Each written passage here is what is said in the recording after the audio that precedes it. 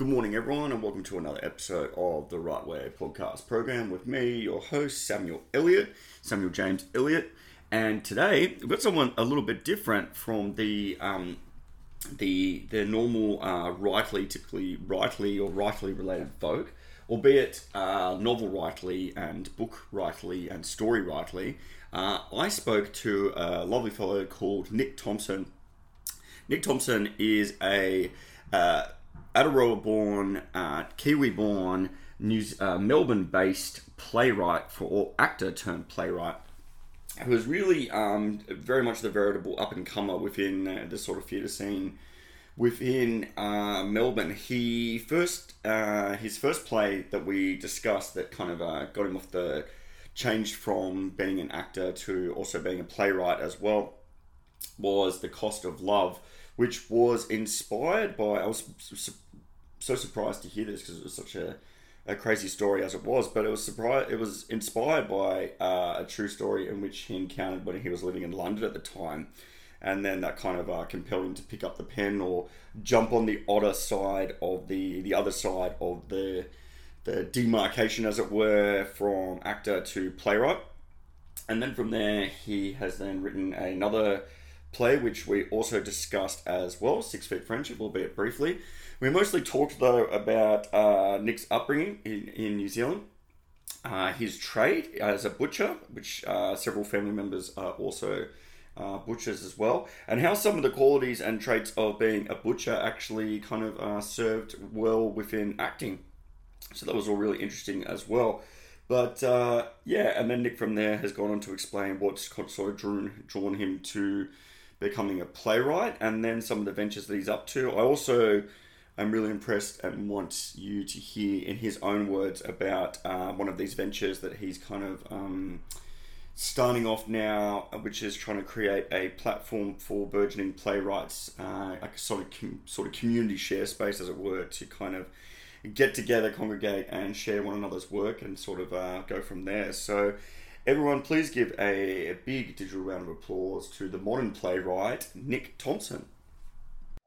Nick Thomson, thank you so much for joining me on the Right Way podcast program. How are you going this night?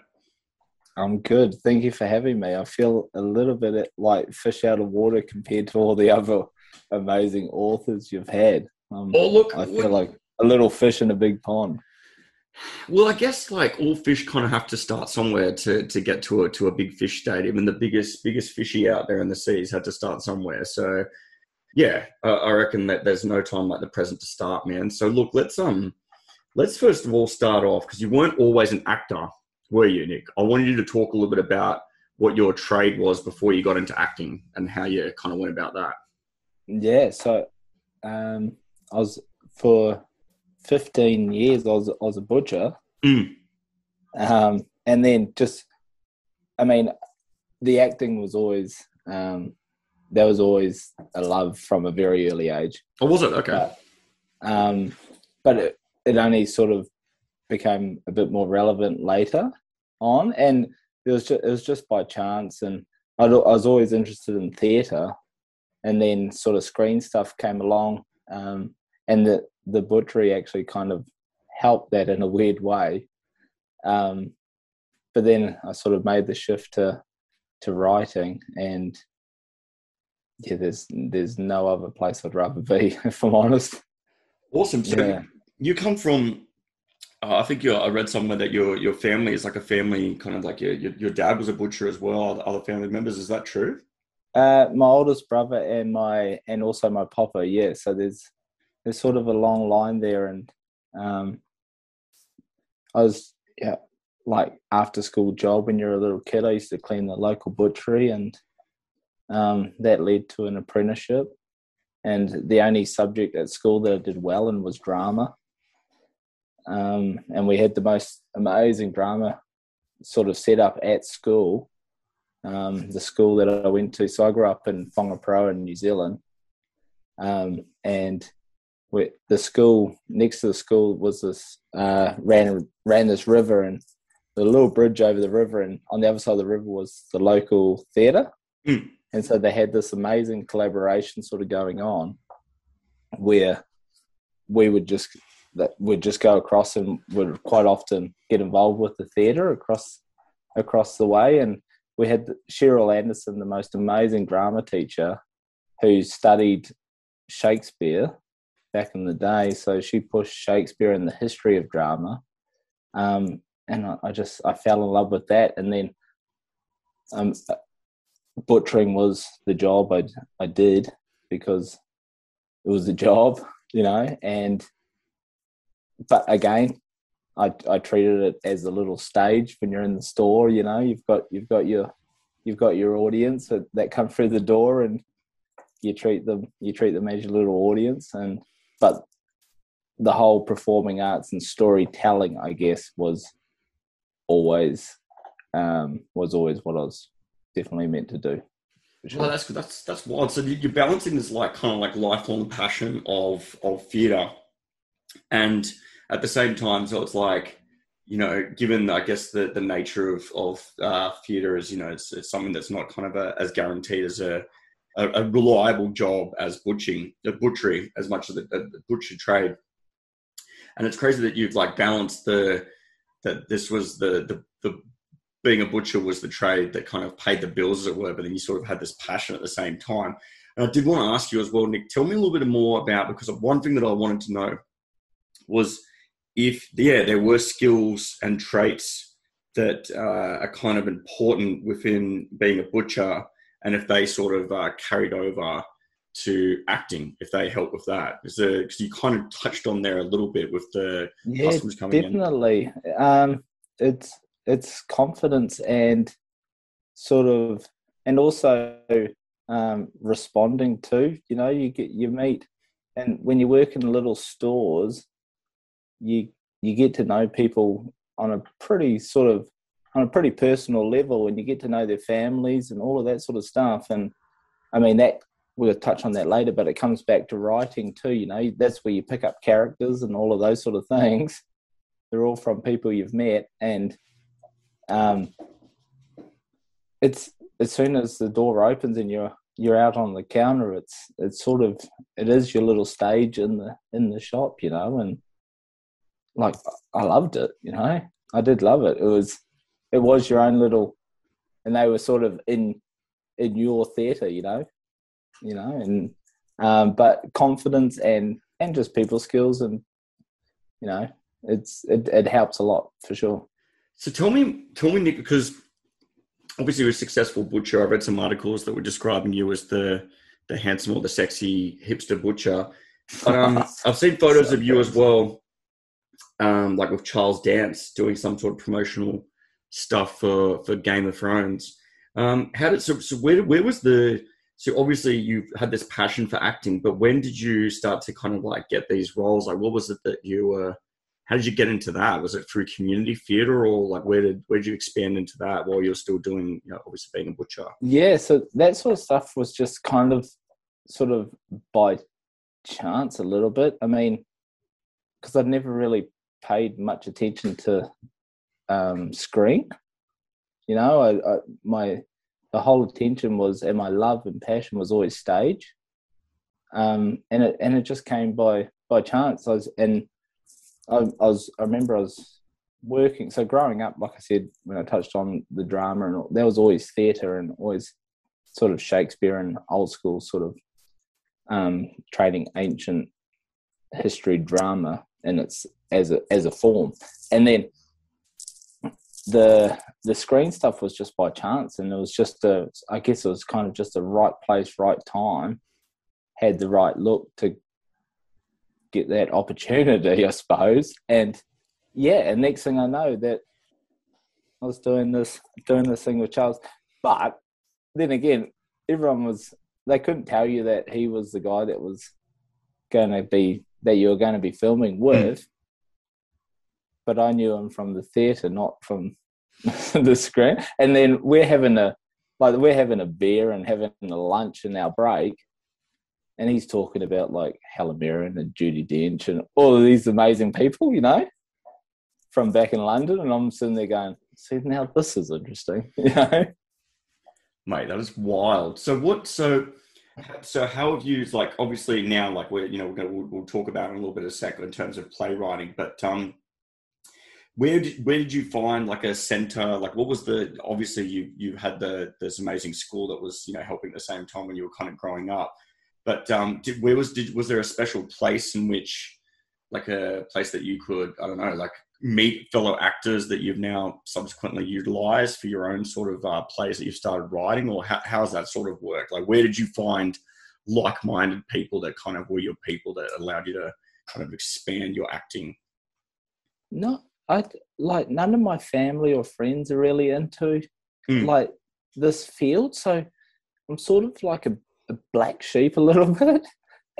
But I suppose, like, when I'm around my mates, they sort of allowed me to be that person, I suppose, and it's just storytelling. It's so, I find it, I'm just drawn to storytelling, and I guess it just also comes from back to that those years of working in the little shop where you just met so many characters, and all along that way, I'd always just think, God, you're a good character for a story, or and that's how I'd think. And it just took the right time to be able to go, okay, I'm going to commit to doing that because that's what I should be doing, and I've got all this material up here. I just need to put it out there now, Yeah, nice. That kind of dovetails next to my next question, I guess, is you, like, what sort of influences do you have? I mean, like, is it the people that you're talking about? Like, there's people that come into the shop that, these sort of like very normal sort of daily life people that you find to be, myself personally, I certainly, very much all the stuff that, like that I write is very much grounded in sort of realism now. Like, it's normal people that you encounter, and I find them to be the most fascinating. So is that sort of like your influences, or like how's that sort of work, Nick, when it comes to you writing your own plays and stuff? Yeah, I mean, people are influences for sure. I still definitely have, I suppose, influences, in the theatre world. Mark Rylance is I don't know if you know Mark Rylance. He's in he's in the Spielberg movies and stuff now, so people know him now. But for about 12 years, he was the artistic director at Shakespeare's Globe in London. He's a big influence, and John Byrne, who he wrote the Slab Boy trilogies back in, I think, the 40s. So he's an artist and a playwright. He's from Paisley in Scotland. I read a lot of there. I'm just starting to read a bit of Arthur Miller, reading A View from the Bridge at the moment. Definitely older. Like, my influences seem to be of the older generation. Why do you reckon that is, Nick? What is it about them? Like, is it like what do you reckon? I don't know. I think just stories and meanings that touch you, but they're traditional, and they're not. There's no sort of weaving around what the punchline or what the meaning is. They sort of just do it in a very traditional way, and it's just clear cut, and it's, and I kind of like that. If anyone's to read my plays, there's not too much thought process. The story is pretty black and white of what's happening, Yeah. What is it that appeals to you? Like, do you think about that? It's just that it's like, because theatre, it's a tough one, isn't it? Because I mean, like, a lot of it lends itself to the densely layered, potentially pretentious, or style over substance kind of stuff. So what do you reckon is about? Do you reckon it's in contrast of that you like that? It's this kind of not simplistic, but I'd say understated sort of story where it's just, it is what it is, interpret it however which way you want. It's not so much like theatre of the absurd kind of sort of stuff like that, like no Waiting for Godard type thing. I feel like you're ground in the realism type. Well, it's exactly that. There's no fancy lighting or any. I just want sort of minimal characters in my play that just get a really beautiful story across to the audience, And that's, if I can do that, then I'm happy. And like going from acting to writing, I take little parts, and I don't know, an example. So like when you're acting, we learnt the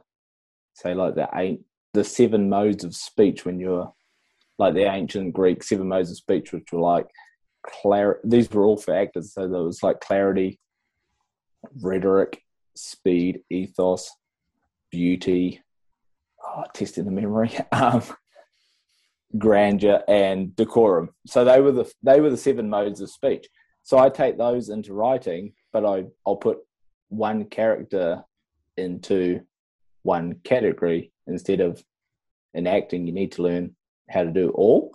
So like in 6 Feet Friendship, which I just finished, or first draft, like there's a young Randy character who is just clarity. He's just straight to the point.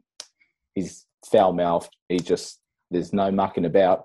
And then you put him on stage next to someone like Bev, who's quite sort of grandeur, you know, sort of you pick up that English, well-spoken, and you get those two on stage, and it just makes for a good scene if you're an audience watching it, you know.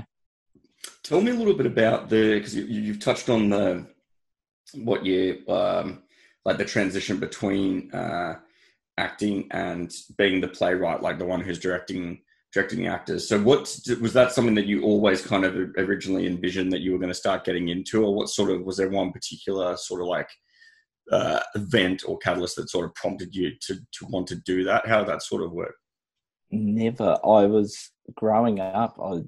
It was acting. I thought I needed to be front and center, bright lights on me. I wanted to be the star, you know. And when you're a kid, you're growing up, and that's all I thought. And I was like, oh, you know, imagine fame. If fame came with that, oh, how good would fame be, you know? Now it must be seasons in life or whatever it is, but God, I couldn't think of anything worse now. And I was in London, and I was reading scripts, and it was just from reading scripts, and I thought I could do that, you know. And then so I started, and I put pen to paper, and just the gates opened to this creative thing that I didn't even know that I had. And the satisfaction is so far greater than being on stage playing a role, you know. And it comes with sleepless nights, and you wake up at 2 a.m. and you go, oh, I know what that character does now. So I keep a journal next to my bed where I write down ideas at weird hours. But it was a very smooth transition, and definitely one that it had to happen for sure. Oh yeah, when you say it had to happen, I totally get that. It feels like you needed to go through exactly the process and the stages in which you went through to get to the point where you're kind of writing your own stuff there. So then where did your ideas first stem from? Because obviously, so you sent me, I read a couple. I read The Cost of Love and The 6 Feet Friendship. So The Cost of Love, so you were based in London at the time, because I was going to actually ask you why it was set in London, because I was like, oh, that's interesting. But obviously you yourself were there at the time. Yeah, so I was in London at the time, and I don't know why, but all my plays that I seem to think up all sort of have a UK. I don't know why, or there's at least one character that just seems to have a very dominant British accent. I don't know why, but The Cost of Love is based on a true story. Okay. So my time in London. So my boss's friend, who was the super successful businessman, he'd been recently divorced, and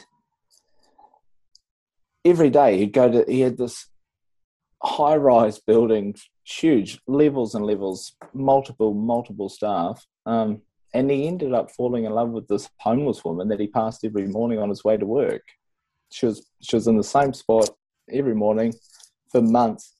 He followed her. I got to meet both of them, and the most lovely people, and he ended up falling in love with falling in love with her just by striking up conversation every morning, every night.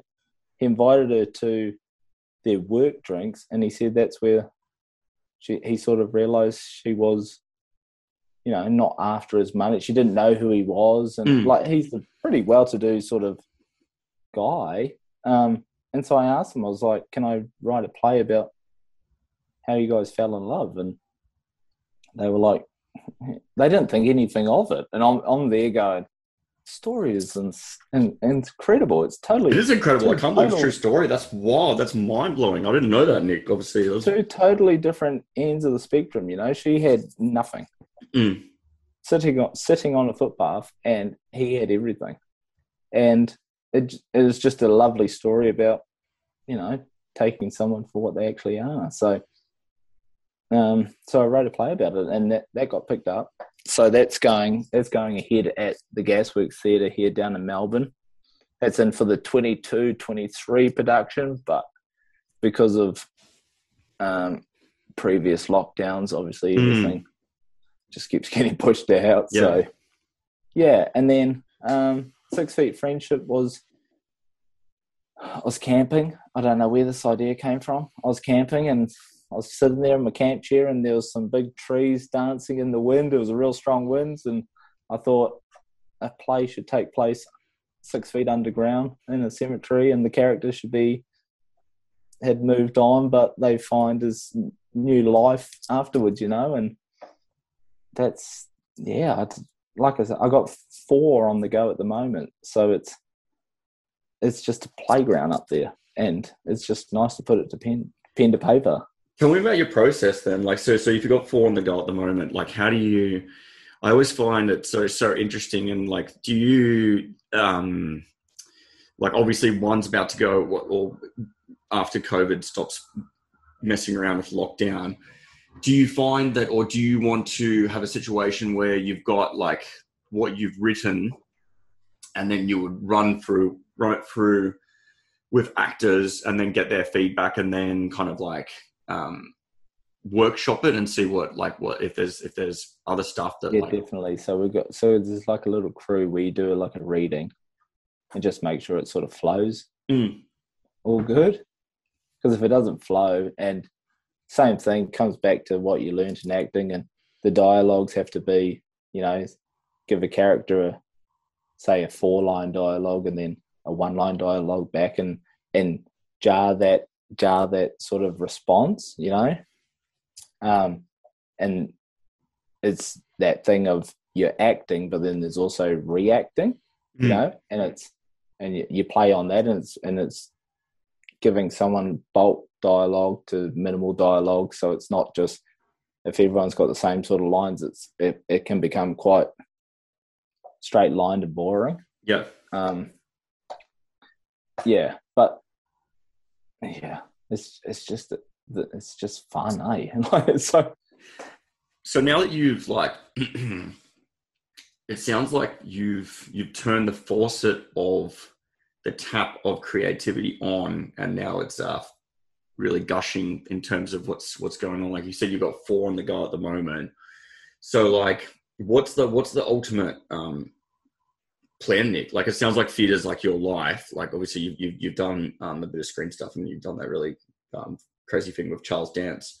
But theatre are you intending on ultimately creating like a kind of like 3-act play or something like that you were gonna want to put on? Would you ever want to yourself kind of like appear in your own work and sort of direct at the same time, or is that just too wild?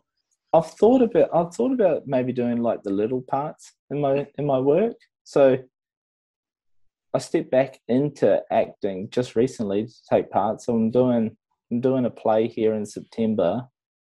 I'm doing Speaking in Tongues. I don't know if you know the play. It's from 1991. So I'm taking part in that, going back to acting. And I'd just done some screen stuff yesterday, acting, but they were good cause, or they had good meaning jobs. So I'm sort of lucky enough to get emailed and asked if I wanted to audition to do those pieces. But in terms of writing, like I'm also doing some study online at the moment with university of sort of going towards teaching drama and sort of teaching writing. I'd love to teach students writing and just the whole performance arts process. But I think the end goal, like artistic director of a theatre or down the line, would be that would be a dream. That would be a lovely job. That would be nice. So, what do you reckon? Like, because obviously you've done both. You've done the acting, various different forms of that with theatre, with screen. You've written. Obviously, now you're getting well on your way to being classified fairly as prolific. What do you think is the greatest challenge or difficulty for acting, and like what would you contrast that to with like the greatest challenge for writing of plays? Like how's like they probably have two different standouts, you reckon, that are different from each other, and then you kind of go, yeah. Acting, oh gee whiz. I just come back to like people trying to get their chance, trying to get their little moment where they can show what they're, because there's a lot of people in this field that are so into it and so they love writing or acting, but they never really get to show off their skills. They never, and a lot of it is luck, I guess, especially in acting. It's hugely luck. There's, God, like I went to an audition the other day and there was people up on stage and I'm just there going, God, you're so much better than I am. But I ended up getting the part, and it's that. And then with writing, like, and it's, I mean, social media is a big thing, right? You talk to people in similar fields, and like I chat to you, and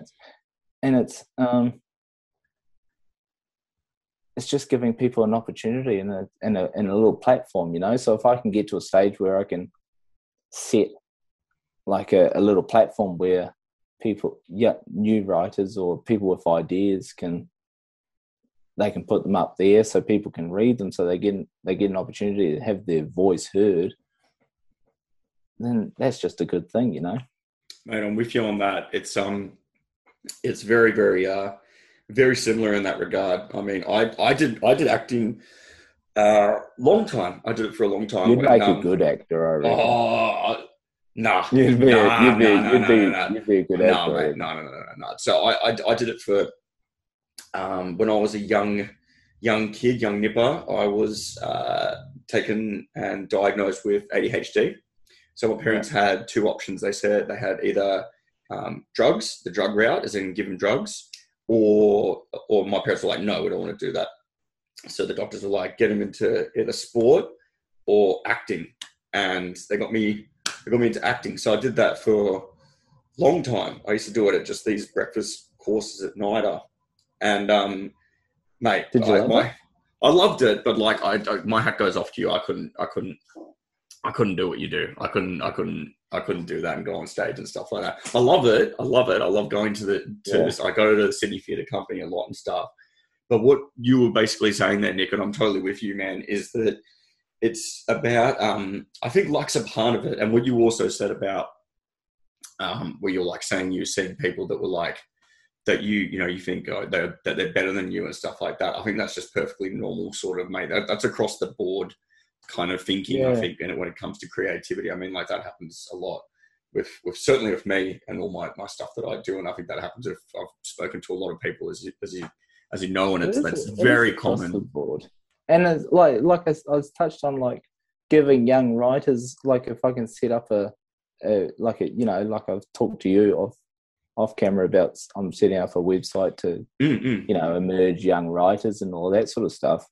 It's like you and the wonderful things you're doing, like this podcast in itself. You have me on here. Your listeners are sitting at home going, who is Nick Thomson? But you like, and it's just helping people. It's helping people out, and this whole writing, storytelling, performing arts, whatever this little world is that we're in, it's a community, and that's the thing I love about it the most, everyone is so friendly within this little world, that this little creative bubble that writers and, you know, actors come into it, and whatever, you know, it's community, which is the best.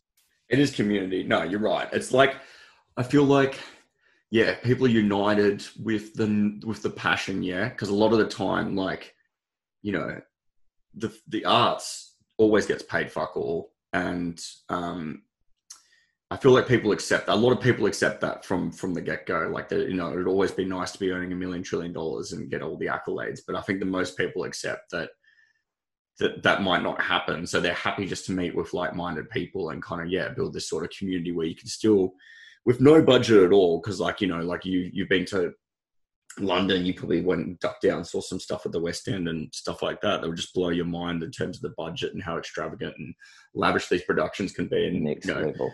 it's crazy. And then, but you can go to, you know, you said you're based in Melbourne, are you? You're in Melbourne. Melbourne, yeah. Yeah, you're in Melbourne. Yeah. So like, From I New don't Zealand, know. but live in Melbourne. Yeah. See, like, I don't know what it's like in Melbourne in terms of, but I dare say it would be like Sydney, where there's just so many like underground, really cool theaters or smaller theaters where you just see like the best acting, like face blisteringly good acting, you know. And it's a promise. That's why so many Aussies and Kiwis get snapped up when it goes to, you know, it comes to international films and stuff like that. It's just people that, you know, have been in one or two things, and then suddenly, you know, Aussies in Chapter 2 or playing Clarice Starling, and, you know, Clarice, like stuff like that. It's because the talent's there.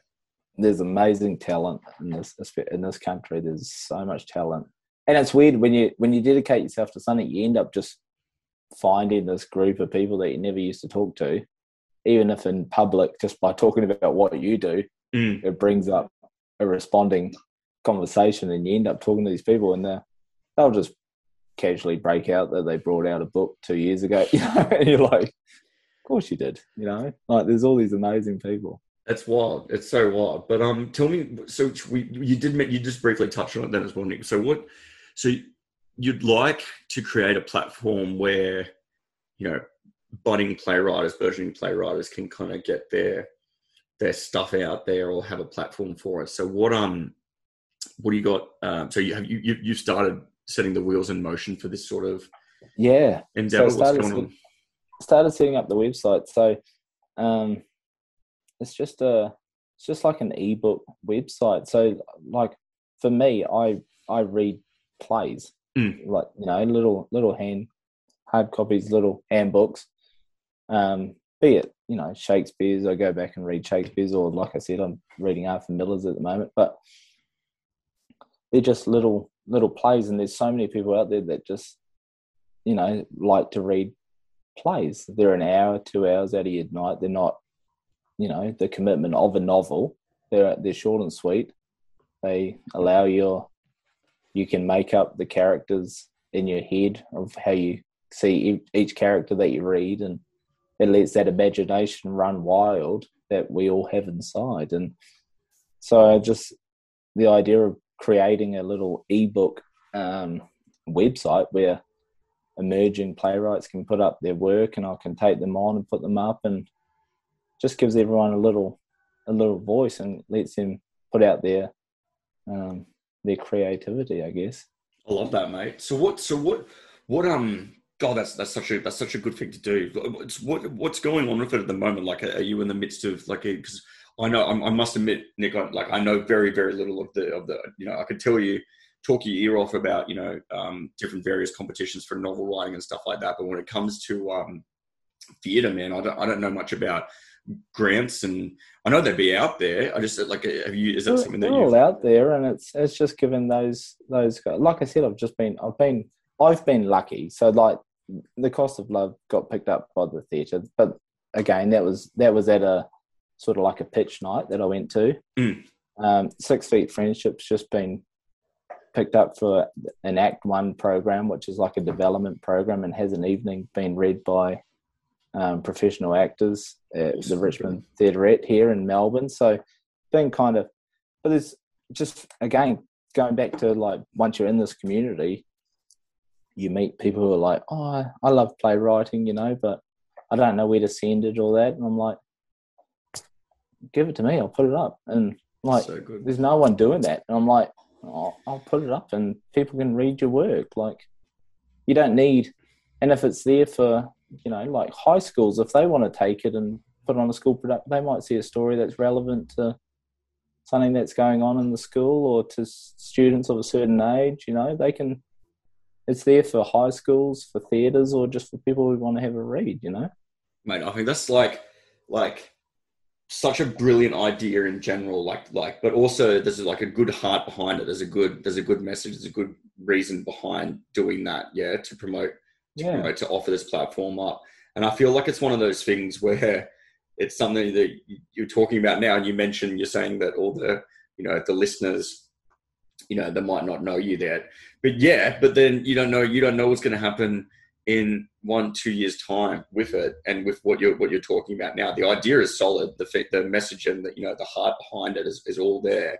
So yeah, it's something that like I can't even describe to you like my the way kind of like things went for me is that like I've had the longest, like most insane rocky road to even get to where I sort of am now, man. No one wanted to know me. Like no one. Like I'd love to, I was actually going to ask you, like on the show, I'd love to hear your story of how you got to here, because you quite often ask questions. I'd love to ask the question back about how you got to here, because it's rad, man. It's cool. Bless you. Look, mate, it's a long rocky road. I don't want to bore you too much with the details. I'm still very much like a nobody, but just times have come very, very far, because like obviously I've always loved writing.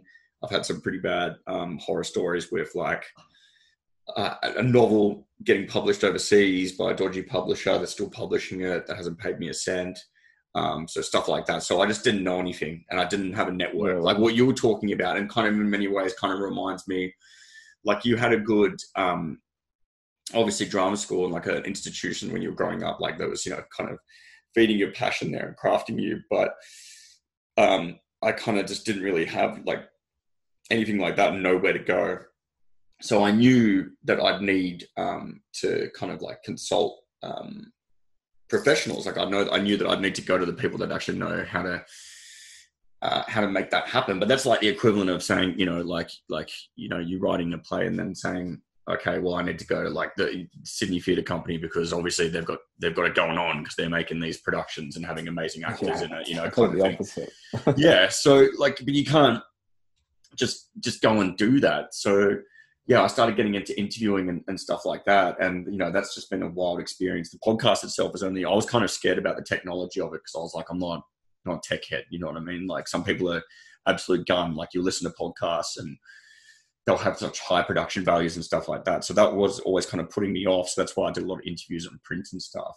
And then... But it's amazing. Like, I love that you've taken yourself sort of off the rails and just gone on a slight little angle and gone, I'll do the interviewing stage, which is a field, but that's what you've done too. It's important to anyone, which is amazing. That's true, mate. Bless you. But like, that's what you've done as well. Yeah. Like you loved your acting. You said before that, you didn't, you never had any plans of getting into the playwriting side of things. And then, you saw this brilliant idea that obviously became, The Cost of Love. Like that this is kind of like fate telling you to do it. And then from there, now you've got like 4 on the go. You're getting them, actually made by professional actors and stuff like that. So no, it's really, really, it sounds like it's all coming along really well for you, Nick. It's just that like the main thing that I'm really cool or think is really cool and I'm like eager to see and how you can continue to do that is definitely the initiative that you talked about there, the idea of actually offering up this platform to playwrights to get their work out there, because I think it's a phenomenal idea and I'm surprised it hasn't already been done. So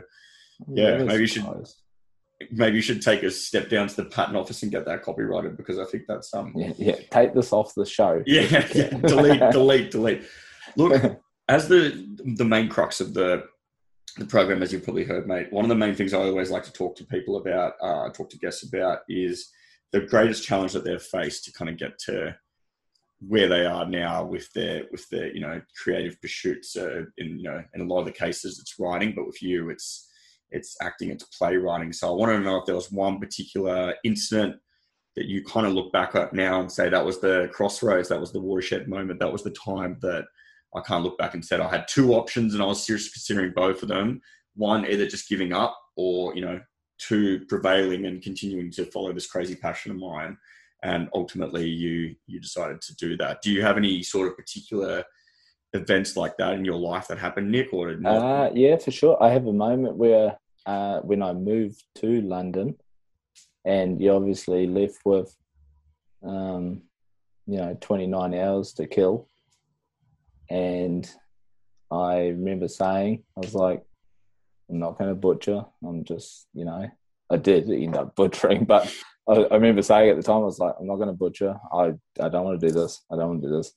And on the plane over, I just read Shakespeare. And I remember that was a real moment where I was like, because like I love Shakespeare. I've trained Shakespeare. That's my bread and butter. And I was like, this is what I want to do. This is where I need to be.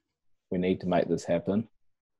Somehow in this field, this is where I need to be. But it was that flight from Auckland, New Zealand to London, for sure. And that was literally that plane ride was when decisions were made, resolve I was had written. 29 hours to think, dude. I was like, yeah, what am I going to do? Yeah. And I was just, that was the time. And I was like, I've got time.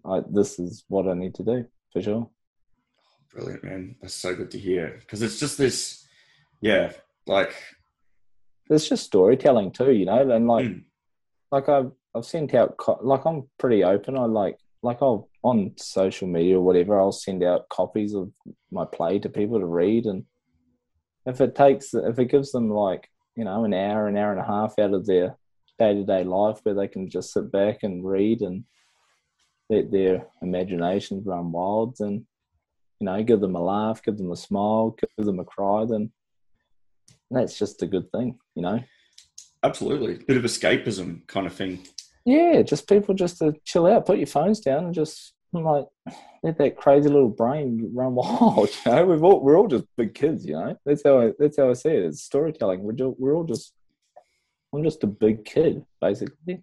Mate, Nick, the way that you talk about it, mate, is I'm much appreciated, much appreciated. Being honest and earnest and just unvarnished about the craft itself, man. I really, really like the way that you describe it like that. So tell me, because you talk like, obviously, laugh and a smile and stuff like that, but you still deal with like some pretty heavy themes, and at least the two of the plays that you gave to me. What's going on with the current four that you've got brewing in the noggin or currently being committed onto paper? Are they similarly kind of like dealing with themes of, I don't know, death, loss, classes, elitism, poverty? Well, the one I'm writing at the moment, Barfleur, is a pretty sort of physical drama. So there's not too much writing, because it takes place.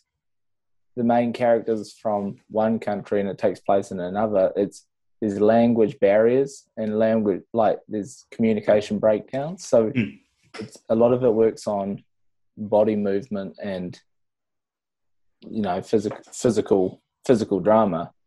But one, which I come back to John Byrne, the inspiration earlier from Scotland, which is about my own experience, which is when I was, and it goes for so many people. When you're 15, I was 15, a boy, and you get thrown into this, this man's world of work. And for me, it was thrown into this room where there's just carcasses and and it's just that parallel world where you go from kicking a footy around on the school field with your mates to just being thrusted into this sort of world of where you're just with men, and so I'm writing a play on that, and then obviously there's relationships that come with it, and the young guy becoming cool because he's earning money, and people taking that the wrong way, and all of that sort of stuff. Mate, that sounds like a 3-act play, like right there. Like that's got legs. Like that is, I would absolutely watch the shit out of that. I would love to. Yeah, but that comes from inspiration from the Slab Boys trilogy, which John Byrne wrote back in the 40s, I think, 30s or 40s. I've 30s. got him down. I'm definitely going to check him out for sure, man. Yeah, he's brilliant. But yeah, it's just that, and it's so relatable. You know, there's so many people that have gone from being a child to all of a sudden you need to be an adult, and it is a hard thing, you know.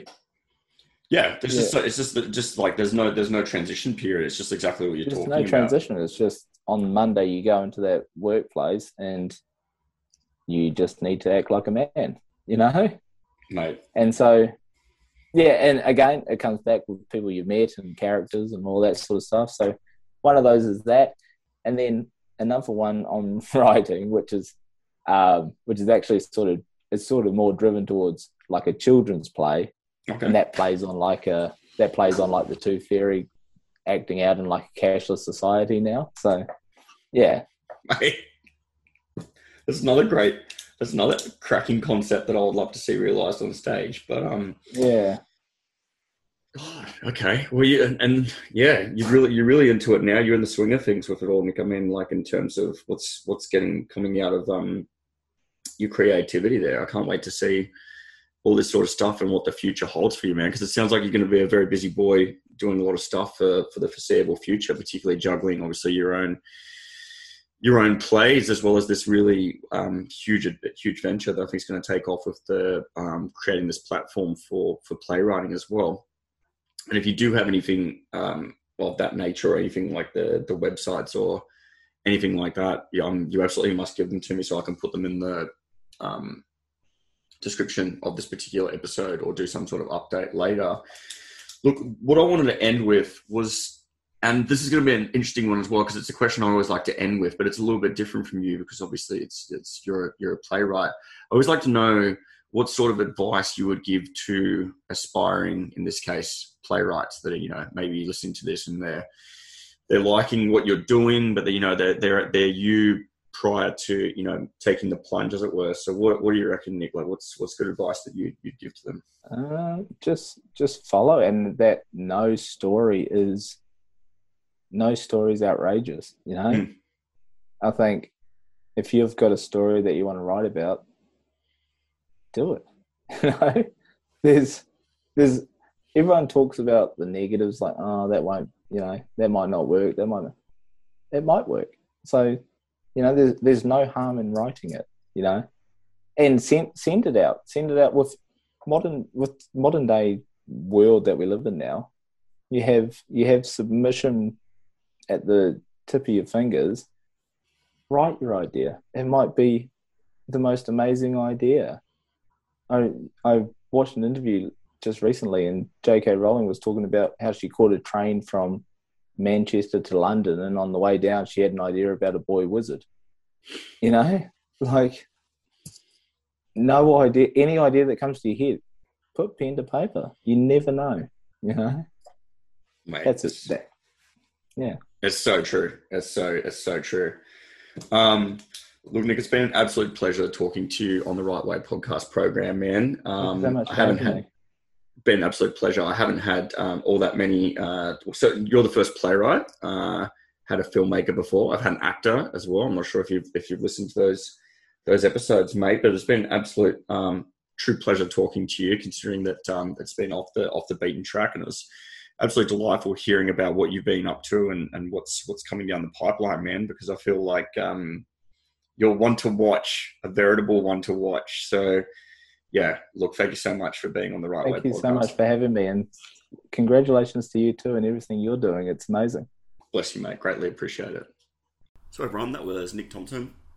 Absolutely great, humble human being talking about his craft there of being a playwright. So huge thanks to Nick for talking to me there. Always really like to speak to different creatives. A playwright is something that I haven't yet had on the program before, so it was an absolute joy to speak to him. I do particularly like people that are still somewhat at that early stage, starting out in their career, kind of an up and comer, and delightful, humble human beings that just love the craft and are speaking about in the most earnest, unpretentious way possible, as you probably gleaned from Nick. That's very much the case with him. So it was an absolute joy talking to him on the program. What I'll do is I will put, I'm going to share Nick's Instagram handle. I don't know if it's a Twitter handle or an Instagram handle or just Instagram profile, I guess. And his Instagram information, so you can then follow his profile, check out what he's getting up to there. As he mentioned, he's the faucet of creativity as well and truly gushing now. So he has several more plays that he's currently working on, as well as all these others that are kind of already in production. So do give him a follow, do check out what he's up to. Again, thank you very much, Nick, for chatting to me on the program. And lastly, as always, thank you so much to you listeners for listening to this particular episode and all other episodes of the program as well. If you haven't already, be sure to, 1, follow the program, give it a cheeky click there on Spotify, and 2, be sure to scroll down and explore, if you haven't already, the vast unexplored, uncharted regions or waters of the previous episodes that now extend as far back as November of last year with Monica McInerney discussing the Godmothers. All the episodes are disparate, and yeah, I'm noticing that a lot of people are going back there, so I'm really enjoying that. But yeah, just bringing that to your attention if you haven't already. There's a myriad of different episodes, different types there.